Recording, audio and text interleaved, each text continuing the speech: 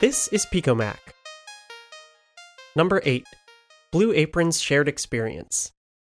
My household is just finishing up our second week of Blue Apron, the cook-it-yourself meal delivery service. This is not about their iOS app or their website. It is about Apple. Bear with me. A home-cooked meal is generally something private. Even now that we're used to the internet being flooded with Instagram photos of food, they usually depict the final product, not the process. Half of Blue Apron's product is the process. You get to keep the recipes after all. And the other half is the food that arrives on your doorstep. The plated meal isn't what they're selling. It's the outcome of your experience with their product. The target demographic of Blue Apron certainly must skew tech-savvy. I wonder how many customers they have who aren't Amazon Prime subscribers too. So it ought to be no surprise that many members of the tech community are purchasing, receiving, cooking, and eating the same meals. Not in lockstep, since the plans are weekly, but in close enough proximity that people like Serenity Caldwell and John Siracusa have noticed.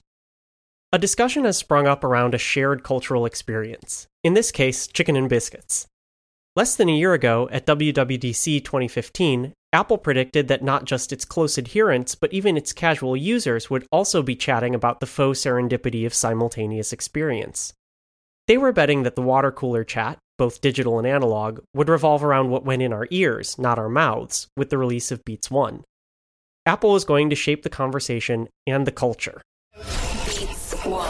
We're looking for the most exciting music and the people that love it in all corners of the globe. Broadcasting to 100 countries, that shared experience just got so much bigger. Worldwide. Always on. LA. New York City. London.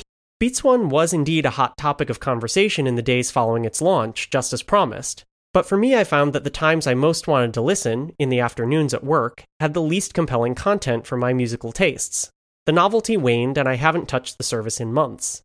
And I don't feel like I'm abdicating my responsibility to pop culture. Nobody has recommended me music from Beats One, or even that I give Beats One another fair try.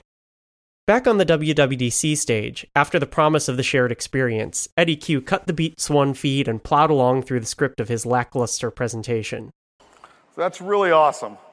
That's not how I feel about Beats One anymore. The adjective I'd use is forgotten. But the biscuits and gravy? Now those are awesome.